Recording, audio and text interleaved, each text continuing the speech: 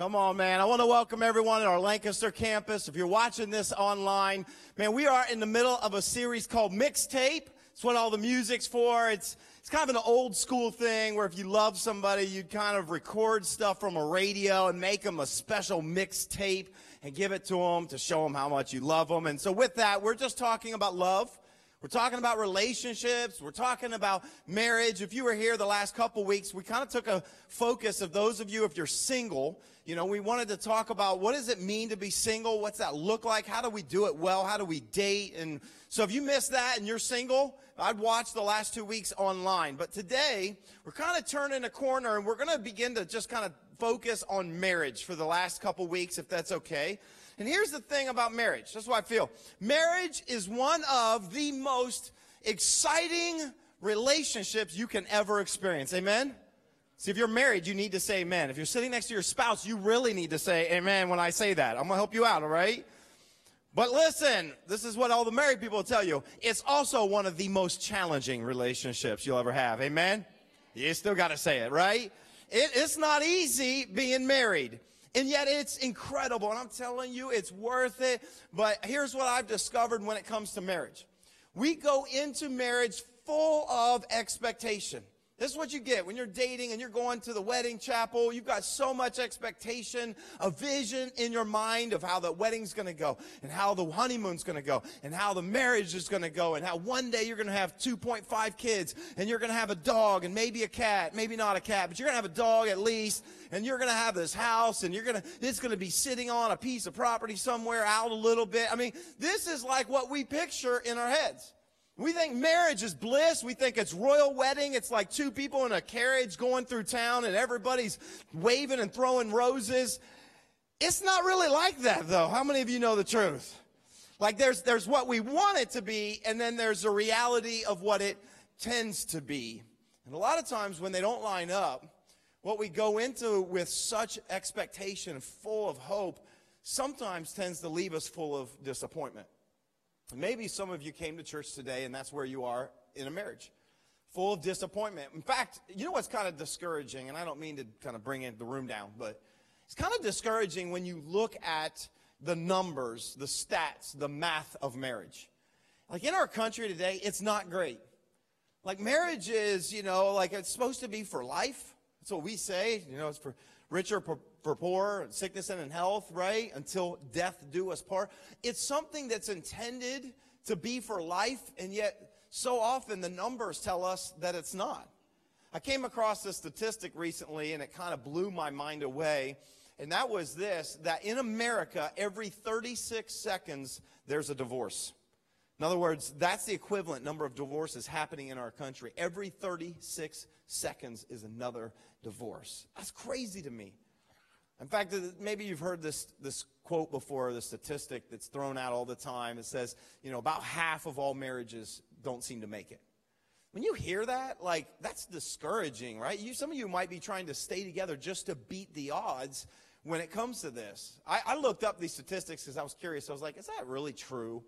And I found one that was done on a study over the last 5 years or even going back, and they said, numbers-wise, marriages that get filed, divorces, and this looked at first marriages.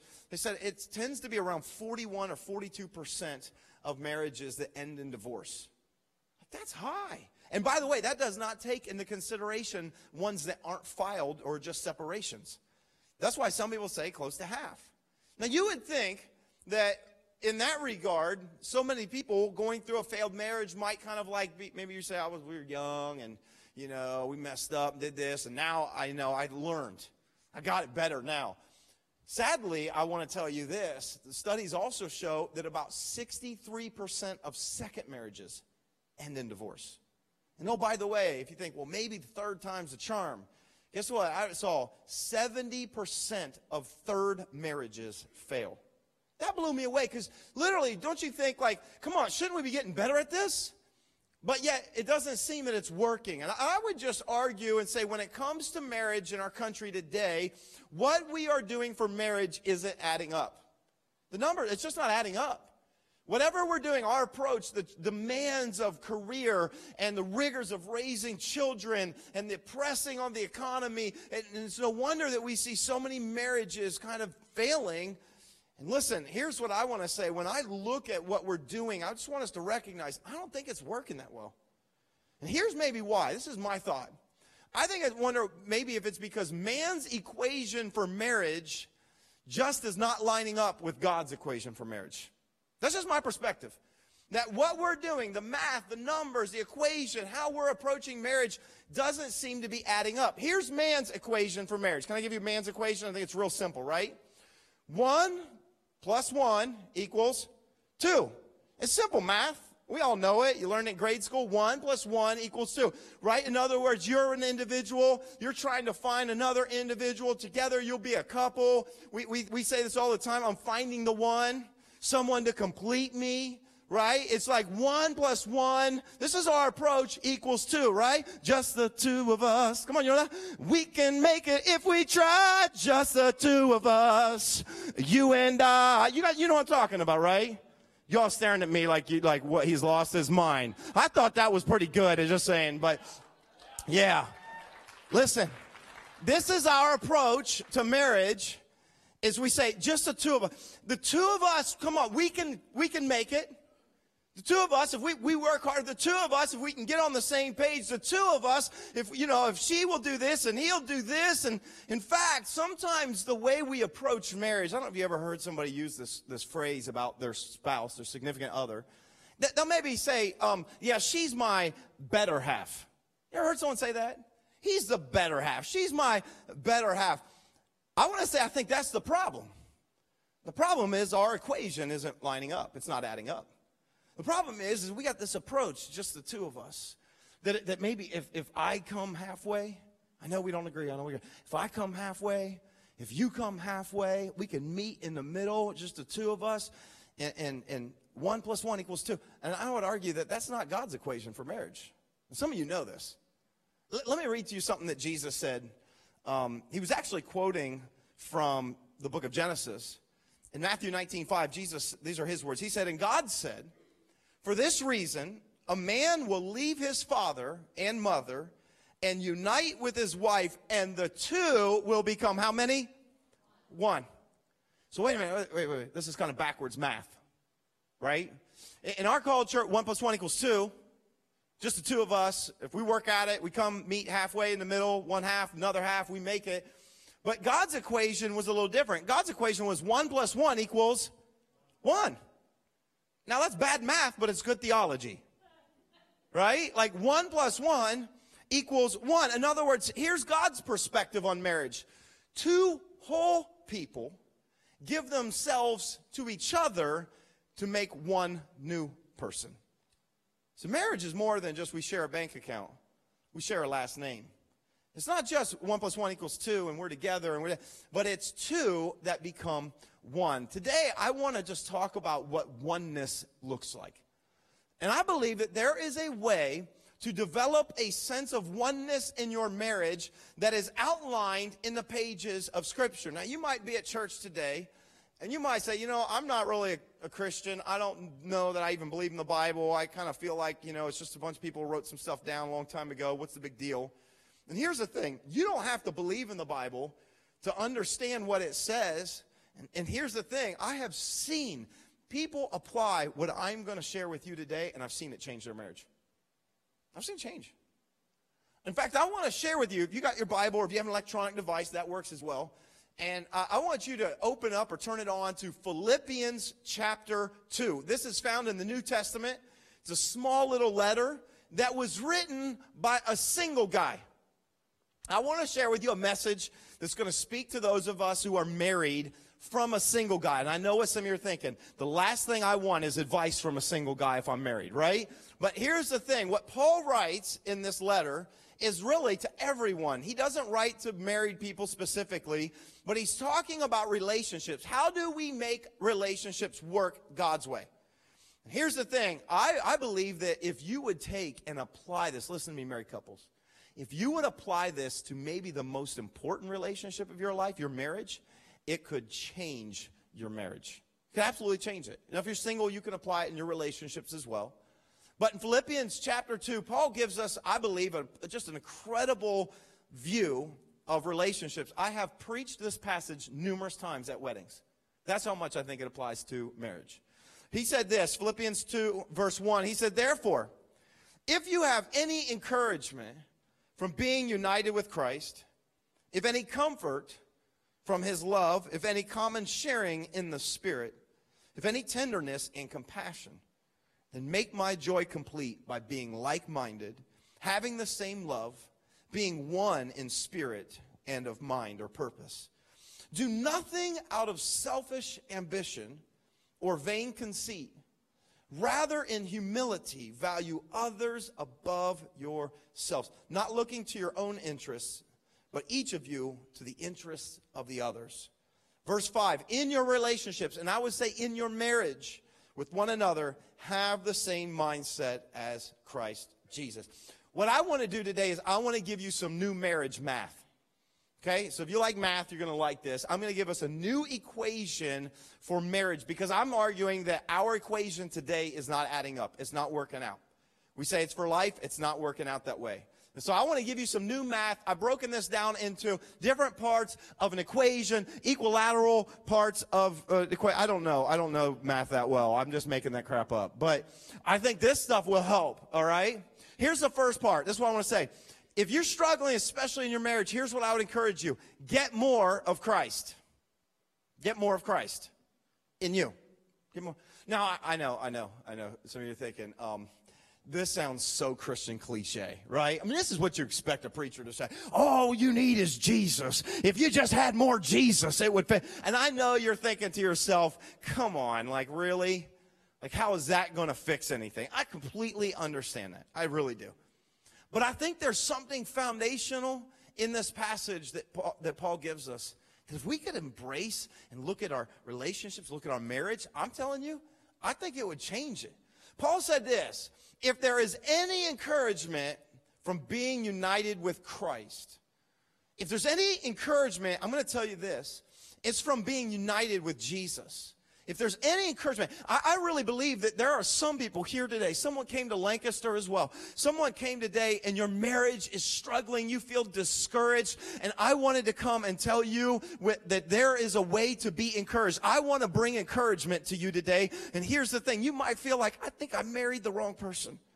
It's getting worse. It's not getting better. I don't know if we made the biggest mistake of our lives, and I don't think there's any hope. If you have no hope for your marriage, can I give you some encouragement today? Because I believe in a God that still does miracles. I believe in a God that can heal the brokenhearted. I believe in a God that can mend what is a mess in your marriage. I believe in a God that can raise Jesus from the grave, can resurrect your marriage from the dead. You see, that encouragement comes really from being united with Christ. There's something to that. And I know some of you are thinking, well, you don't understand. No, my marriage is a mess. And here's what we think. When it's a mess, we think, I've got to fix this. I got to fix it. We're fixers. We try to fix it. I got to fix it. And I understand that. The problem is that we need to stop trying to fix what is broken by ourselves. And sometimes we might need divine intervention. Maybe you've tried a lot of different things. You think to yourself, if we could just have more, if we just had more time. I've heard that over and over. So many demands on our time, and we just can't connect and be together. We're drifting apart. If we had more time together, I think it would fix it. Or I've heard this, if we had more in common. I never realized we don't have that much in common. If we had more in common, I think we'd be able to get along. Or if we had more money, we would stop fighting. If we had more of this, let me tell you what I believe is the starting point, the foundation, the real answer. If you had more of Jesus in your life, it would begin to change your marriage. It would. I'm just telling you, it would begin to change. And I know some of you right now, you're sitting there and you're just so, you're thinking, there ain't no way. And you're thinking, okay, so I need more of Jesus. And you're thinking to yourself, how in the world is that going to fix my spouse? Huh?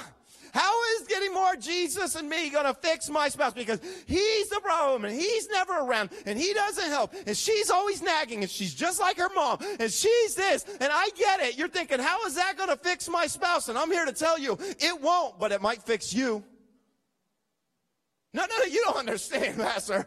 He's the problem. She's the problem, and that's the problem. The problem is that you think they're the problem. The problem is everybody else is the problem. And let me tell you what the answer is. The moment you realize that you're part of the problem, that's the moment when you can begin to be part of the change in your marriage. You say, okay, maybe I had a part in it. Well, here's the thing. It is so hard to change others, let alone yourself. But I'm going to tell you one of the things that I've seen change people the most in my life. It's when they get more of Jesus Christ in the relationship in their life. That will change them the most. I had a friend at our Lancaster campus texted me today out of the blue. I wasn't expecting it. And he knew what I was preaching on. And I'd preached on part of this several years ago. And he sent me this text this morning. It was very encouraging. And he said, I just wanted to encourage you today. I know what you're preaching. And I'm telling you, what you're talking about today changed my life, and it changed my marriage. I said, did? And he shared, like, in detail how it changed his marriage. I said, do you mind if I share that with the church today? I wanted you to hear, if I could just read a little bit of the text message that he sent me today. I wasn't even planning on this, but it was so powerful, and it was so good. And I was like, you're preaching my message for me, so I'm just going to let him preach my message for me. Here's what he said. He texted me. He said, from where our marriage was a few short years ago to now is a huge difference. It began, let me say this again, it began with spending time with God in prayer and reading the Bible. See, we think it begins if we could spend more time and go out on another date. And he says, no, it began when I spent more time with God and in prayer and reading the Bible. He said, I can't change her. He said, in fact, there are parts of myself I can't change. But God began to change me, and then he changed her too. And here's what he said. He said, we began praying out loud with each other. And it was awkward at first. How many have ever done that? It's awkward, isn't it? Come on. It's easier to pray with your small group. It's easier to pray with strangers sometimes than it is to pray with your spouse. But he said we began to pray out loud with each other, and it was awkward at first, but we pushed through it. And now, he said, it's a completely different kind of intimacy. God tore down so many barriers, walls, and hurt. There was forgiveness and a new communication established. It was like we could hear each other for the first time. What changed? He said it began the moment he connected with Christ. The moment he began to make time. We think, to fix this, I need more time with my spouse. I would argue maybe what you need is more time with Jesus. And here's why I say that. Because just because you come to church doesn't mean that you have a real personal connection with him. I bet that there are many who will come to church today that for some of you, this is the only measure of faith that you really have. That you don't really talk to God any other time outside of church. In fact, it's like the pastor prays. That's when you pray. When the pastor shares a message from the Bible, that's when you get the Bible, when you understand and connect with Jesus and his words. Can I tell you something? The first place, if you want to change your relationships, if you want to change your marriage, get more of Christ in you.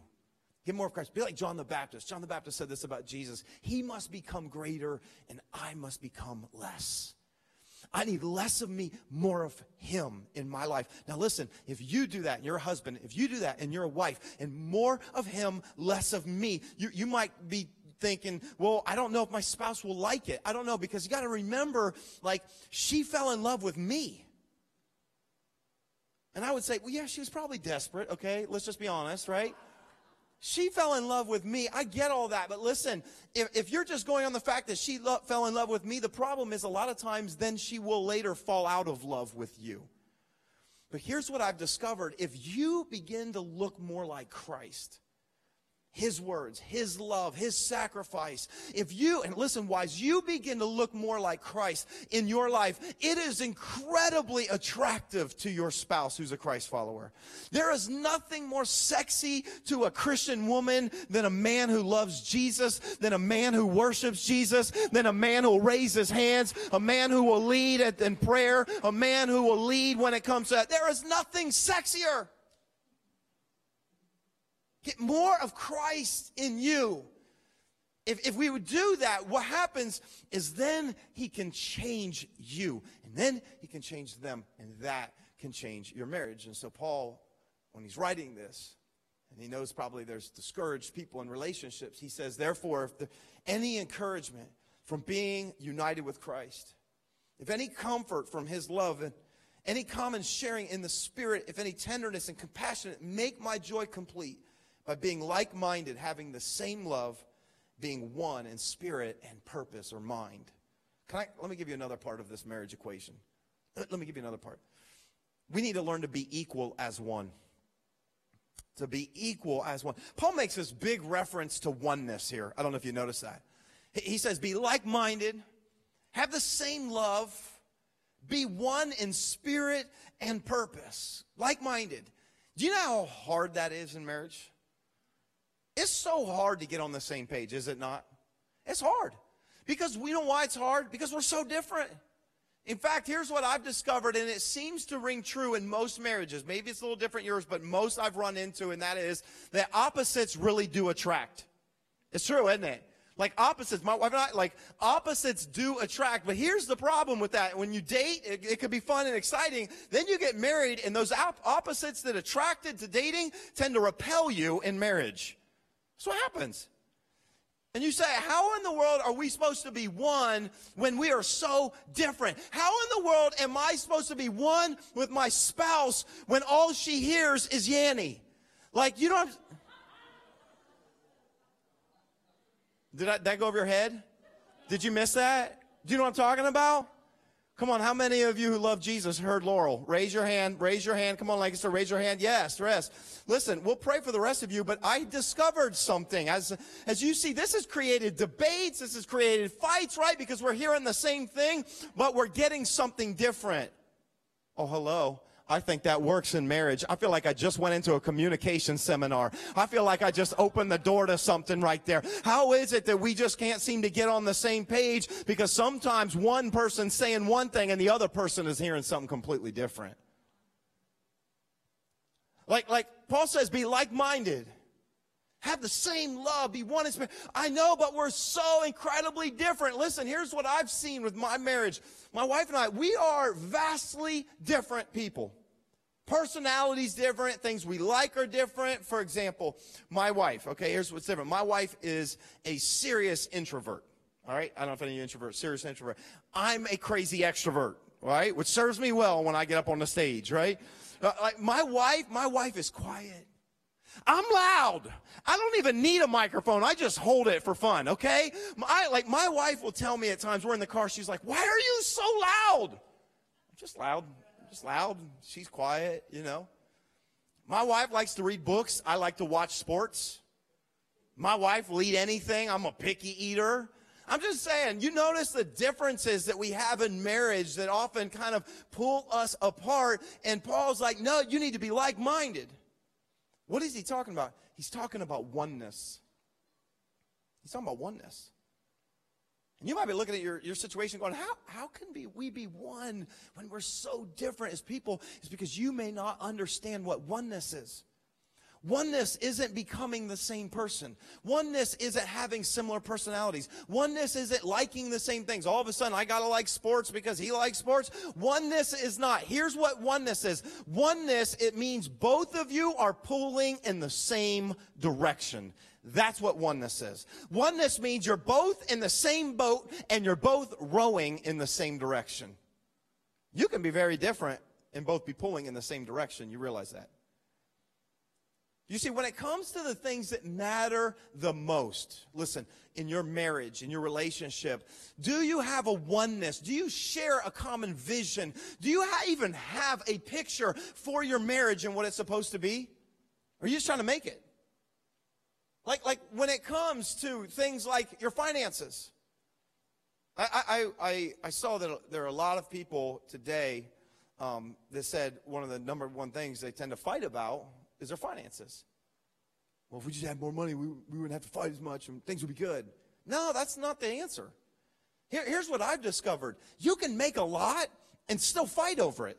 You can make a little and not fight over it. The difference is, do you have oneness when it comes to how you're going to use your finances, whether it's a lot or a little? It doesn't matter. You might have a little, but if you guys are in agreement about how you're going to spend it, about how you're going to save it, about how you're going to give it, then it changes everything. It's not about more money is the answer. It's having the same vision. It's having the same direction. Listen, I'm going to say this kind of boldly about finances. And I said this to somebody else at the church that, told me that him and his wife have separate accounts. And I said, I would never do that. We do premarital counseling, and somebody says, I've had people come to me and they go, well, we're going to keep separate accounts, keep finances separate. I always look at them and say, that's a bad idea. And you might be doing that, and I don't care. I'll say it. It is a bad idea, because that is not oneness. Well, he keeps his money, he makes some money, and we share for the bills. Yeah, that's all well and great until all of a sudden one of them gets a big promotion. And then we don't have oneness anymore. She has more money than him. He has more than that. That's not oneness. That's two people. Just the two of us. We can make it if we try. That's not oneness. Oneness is we're together in how we're going to operate with the finances God has entrusted to us. How about raising children? Do you have oneness when it comes to parenting? Because that will be the quickest thing that can drive two people apart. Do you see the same way? Listen, you don't have to be the same in the way you approach your kids, but you should have the same mindset when it comes to how you're going to raise them, what you're going to put them in, when it comes to discipline, how you're going to approach it. Because listen to me, moms and dads, your kids are way smarter than you think they are, and they know which one to go to. They know when I need this, I go to mom. When I want this, I go to dad. They will play you like a fiddle. They know what to do to get what they want. And you know what? You need to be one in those situations. What'd your dad say? That's what I'm saying. You know what I mean? I'm just saying oneness. This is where a lot of fights come. Like-minded. Same love. One in spirit. Let me tell you a way that my wife and I were like-minded from the very beginning of our marriage. We've been married a long time. 22 years. I got it right finally. We were like-minded in this approach. We both agreed from the very beginning that divorce is not an option. It wasn't on the table. It's not an option. I don't care how hard it gets. We got to work through it. I don't care how challenging it is. We got to work through it. Divorce is not an option. And for some of you who have been around church, and maybe your parents, it's been a great situation, you're like, well, yeah, but if we could be honest, there's probably a lot of you that came from divorced homes. Maybe you've seen divorce a lot in your family. Someone remarry, and then your dad remarried, new mom, and all this good stuff. And maybe what your perspective has been is that it is an option. Listen, with my wife and I, this is how we were like-minded. It is not an option. We are in this for life, committed to each other. It gets hard, we're going to work at it. It's not an option. You see, this is why so many marriages, to me, don't make it, is because of this oneness issue. They're not like-minded. They don't share the same values when it comes to life, and your money, your time, your kids, and oh, by the way, maybe the most important, your faith. It actually matters way more than you think it does. When you're dating, it's like, he grew up and he likes to go to church, and I just don't really do that thing that much. Or, she doesn't like to come with me, but she respects what I believe. I've heard all that before. Listen, that is, I'm telling you, you want man's equation for marriage? I read to you some of the numbers of where it goes. Those numbers drop, regardless of what studies you see, because I've read this. Those numbers drop significantly when both people are passionately pursuing Jesus Christ. The divorce numbers. Here's why. Because you get on the same page. And I'm going to say this. If you're single and you're dating, listen to me. It matters who you date. It matters. It matters. It matters. It matters. I cannot say this enough. That if you are a Christ follower, you should only be dating another Christ follower, because your faith matters. If you do not have unity in this area, you do not have unity at all. It is that big.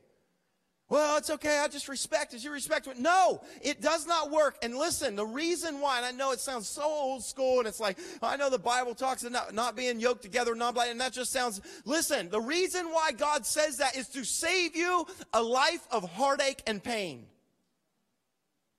If you had my perspective as a pastor and what I have sat in rooms with to deal with, you would understand why God is so passionate, why it matters that you have unity when it comes to faith. It matters. It just does. And so listen, there's a oneness. You don't have to become the same person. But you got to have a similar vision for your marriage, similar vision for raising kids, similar vision for your finances, similar vision for your faith. It really does matter. And here's the third part of the equation, and this might be one of the most significant parts of it, and that is this: focus less on yourself. Focus less on yourself. If I could just say, this seems obvious, but it is really hard to do. It really is. But I believe a healthy marriage is built on this understanding. Focus less on yourself. Here's how Paul said it in verses 3 and 4. Do nothing out of selfish ambition or vain conceit, but in humility consider others, how? Everybody say it with me. Consider others better than yourselves. Each of you should look not only to your own interests, but also to the interests of others. Do you know why I think this is so hard? This is my take on it.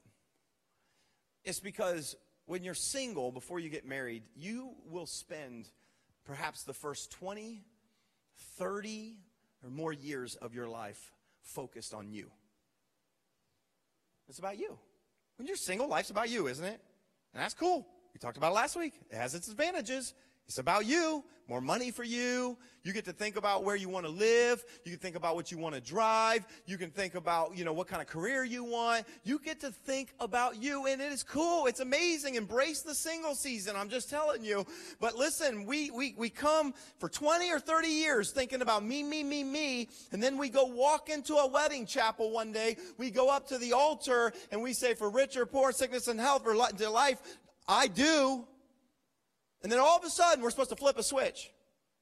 30 years, it's about me, and all of a sudden, it's got to be about you. That's really hard to do. Very hard to do. In fact, the reason why I think there's so much strife often early in marriages is because of this. It's because I got expectations, and I think about what it is that I go into marriage with you making me happy. Kind of reminded me of what I think is supposed to happen, my wedding day. So my wedding day, I remember, like this part, like it was yesterday, that we had rented this, beautiful, traditional, kind of church building. It's kind of actually in the hood in Columbus, but it was a beautiful building, all right? And it was the only thing we could find that would meet our needs in the size wedding that we had. And so we rented this place with the plans that we would go on Friday, and we would set up. And we did all the decorations ourselves. I mean, we did it on the cheap. And, oh, by the way, it was still an awesome day. Again, this is on sidebar. I just don't understand why in the world people will basically mortgage a wedding. Put your money, your time into your marriage, not into your wedding. That's just a little piece. You can take it for what it's worth, whatever. But, we were doing it and decorating ourselves. And so we're getting all planned, ready to go in. And I get a call from the minister that week. It was like Wednesday. Hey, we got a problem. One of the members of our church passed away, and they're requesting a funeral on Saturday in the church. And I'm thinking, this is a problem. This is a real problem, right? And it's like we've already reserved it. We've already put money down. I mean, we told hundreds and hundreds of people are coming to this place. I'm like, I'm thinking to myself, come on, this person's dead. They can wait a little longer. Like, what? Do you know what I'm saying? Gosh, you guys are tight today. I'm tight. Loosen up. Geez. Anyway, so I'm thinking we got to get in there. We got to decorate. We worked it out. So the funeral was in the morning and the wedding was in the afternoon. We had a window of a few hours to finish decorating. They let us put a little bit up, but they didn't want it too nice. Then I'm kind of thinking, because I've been to a lot of funerals, and I'm thinking, I don't know they look a whole lot different than weddings. You know what I mean? Flowers everywhere. It looks the same, basically. So we did a little bit of the decorating, and then, all of a sudden, I'm getting there early Saturday, right? I get there early Saturday. I happen to show up while the funeral is going on. And I go walking up, and I see the doors are closed, and they got these windows, and I'm looking into the, and this is the wedding, and we pictured how it's going to look, and there's the altar up front, and right where my bride is going to be, and I'm going to be, in just a couple hours, is a casket with a dead person. Right there. I had people afterwards, when I told them this, they say, didn't you think that was a sign? I was like, I don't know. We just needed a building, right? And I've thought about this because that's a little weird to think about. It kind of freaked me out a little bit. Then this thought kind of dawned on me afterwards, and I thought, actually, maybe that's what every wedding should look like. In other words, two people walk into the wedding chapel, but only one walks out. Do you want to know what really I think is a recipe for a marriage that works? It's when you come to the realization, and this is so hard because 20 years, 30 years, it's been about you. When you come to the realization, it's not about me anymore. That I have to die to myself in order to serve them.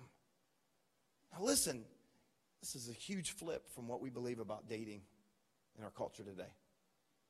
The reason why we date is because we want somebody to make us happy.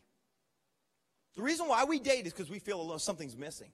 The reason why we look for the one, the reason why we date is because I want to be fulfilled, I want to be happy, and so we're trying, recognize this, in dating, we're trying to find someone to make us happy. This is why, and I say this all the time, single ladies, please listen to me. If you ever are dating someone who gets down on one knee and you get all excited and your heart starts to beat real hard, and he pulls out a box, and then he looks up at you, and he says something like this, "Will you make me the happiest man in the world?" You take that box and throw it in his face and you run away as fast as you can. Because any guy that thinks, "Will you make me the happiest man in the world?" It sounds so romantic, but just wait until you're married. In other words, when we have an expectation that they are here to make me happy, this is a flawed way to go into a marriage. If you're looking for someone to make you happy, might I recommend just date. Don't get married. Because I have asked people before that want premarital counseling, and I've said, to them, looked across the table and said, "Why are you marrying this person?" "Well, she makes me so happy. He just fills me. He completes me." I usually... been married for a while, so you know what I mean? It's like, really? I'm watching Jerry Maguire. Come on. Listen, if your approach is, he makes me happy, she makes me happy, that's why I want to get married, this might be the number one reason why people get married. By the way, can I tell you this? It's also the number one reason why people get divorced. Because he doesn't make me happy anymore. She doesn't make me happy anymore. How do we do this? How do we do this? Because we spend so much of our lives thinking about others, thinking about ourselves, and then we're going to somehow get married, and it's addition through subtraction. Here's what it is. You say, how do I have a love like this? It's addition through subtraction. What it basically means is this: the moment you get more of Christ in your life and more of his love, and when you begin to understand that Jesus did not come to be served, but to serve and give his life, the moment you begin to get a grasp of that kind of love and you start focusing less on yourself and you get more of Christ in you, it begins to change you, and then you become like-minded with your spouse. When it happens to them and it happens to you, it is one of the most beautiful things you could ever imagine. I believe that this was God's equation for marriage in the first place. Get more of Christ, less of yourself. Like John the Baptist, I need that he becomes greater and I become less. When this begins to happen in your marriage, when you begin to love like Jesus, it becomes more than just make me happy, but now I am going to sacrifice and I'm going to serve, and it's an unconditional love. And even in the hard times, it's a love where you say, I am by your side and there is no other option. And we're going to work through this and we're going to get there with the help of Jesus. I'm not trying to fix it on my own. I'm telling you, there's something powerful that happens when you invite Jesus Christ into your life and into your marriage that the world will never talk about. But I'm telling you, it has the power to change your marriage. And my prayer for some of you that are in that place where you're struggling, you're hurting, my prayer is that if you would just open your heart to Jesus, if you would embrace these principles and begin to put them into practice, I truly believe that God could save your marriage. Amen. Come on, would you bow your heads and pray with me here in Lancaster? God, I just thank you for your presence in this place. And I pray right now that by your Spirit you're ministering to those who are hurting. I just believe that there are marriages right now maybe in crisis in our church. You're thinking about leaving. You're thinking about running off. You're thinking you've tried everything and it doesn't work. Can I ask you, would you try Jesus? Would you try surrendering your life to him? I'm not saying would you try just believing in a God? I'm saying, would you try inviting more of Christ into your life? Connect with him. Allow him to change you. Allow him to change your spouse. I know it's easier said than done. God, I pray for grace right now for marriages in our church. I believe that if the marriage is strong, the family can be strong. If the family is strong, then the communities can be strong. If the community is strong, then the cities and the states and the nation can be strong. It all comes back to the marriage. God, we thank you for giving us a new perspective that's not like man's equation. That 1 + 1 in your eyes equals 1. Help us to understand oneness from your heart, God. Listen, as we're praying here today, I wonder if there's some of you, whether you're married or not, that maybe you came today. And the truth is you have spent much of your life focusing on yourself. You have spent the majority of your time, whether you're married, you're single, divorced, widowed, it's focusing on yourself and not getting more of Christ. I want to give you an opportunity today. Maybe you recognize, I need God. I need a connection with him. That is found in Jesus and him alone. It is found by putting your faith and your trust in Jesus Christ, who came as the sinless Son of God, who lived a sinless life, who died on a cross for your sins and mine, and God raised him to life on the third day. Listen, when you understand that he is alive and that he is here and that he wants to meet you and he wants to forgive you and he wants to give you his grace, and you embrace him and you reach out to him, something changes inside of you. Some of you, maybe this is the reason why you're here today.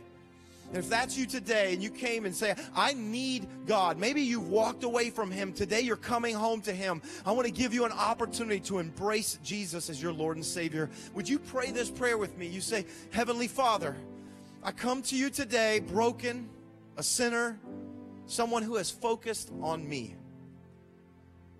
Today I receive Jesus, your Son, as my Savior. And I believe he died for me and rose again to give me new life. Today I receive that life. With the faith that I have, I don't know everything, but what I do know in this moment is that I need to begin a relationship with you. I need to be back with you. And so I give my life to you and I surrender it all to you. From this day forward, just like in a wedding vow, I do. We pray all these things in the wonderful name, the name that is above every name, the name of Jesus. And everyone declared, amen. Come on, let's praise God for his word today.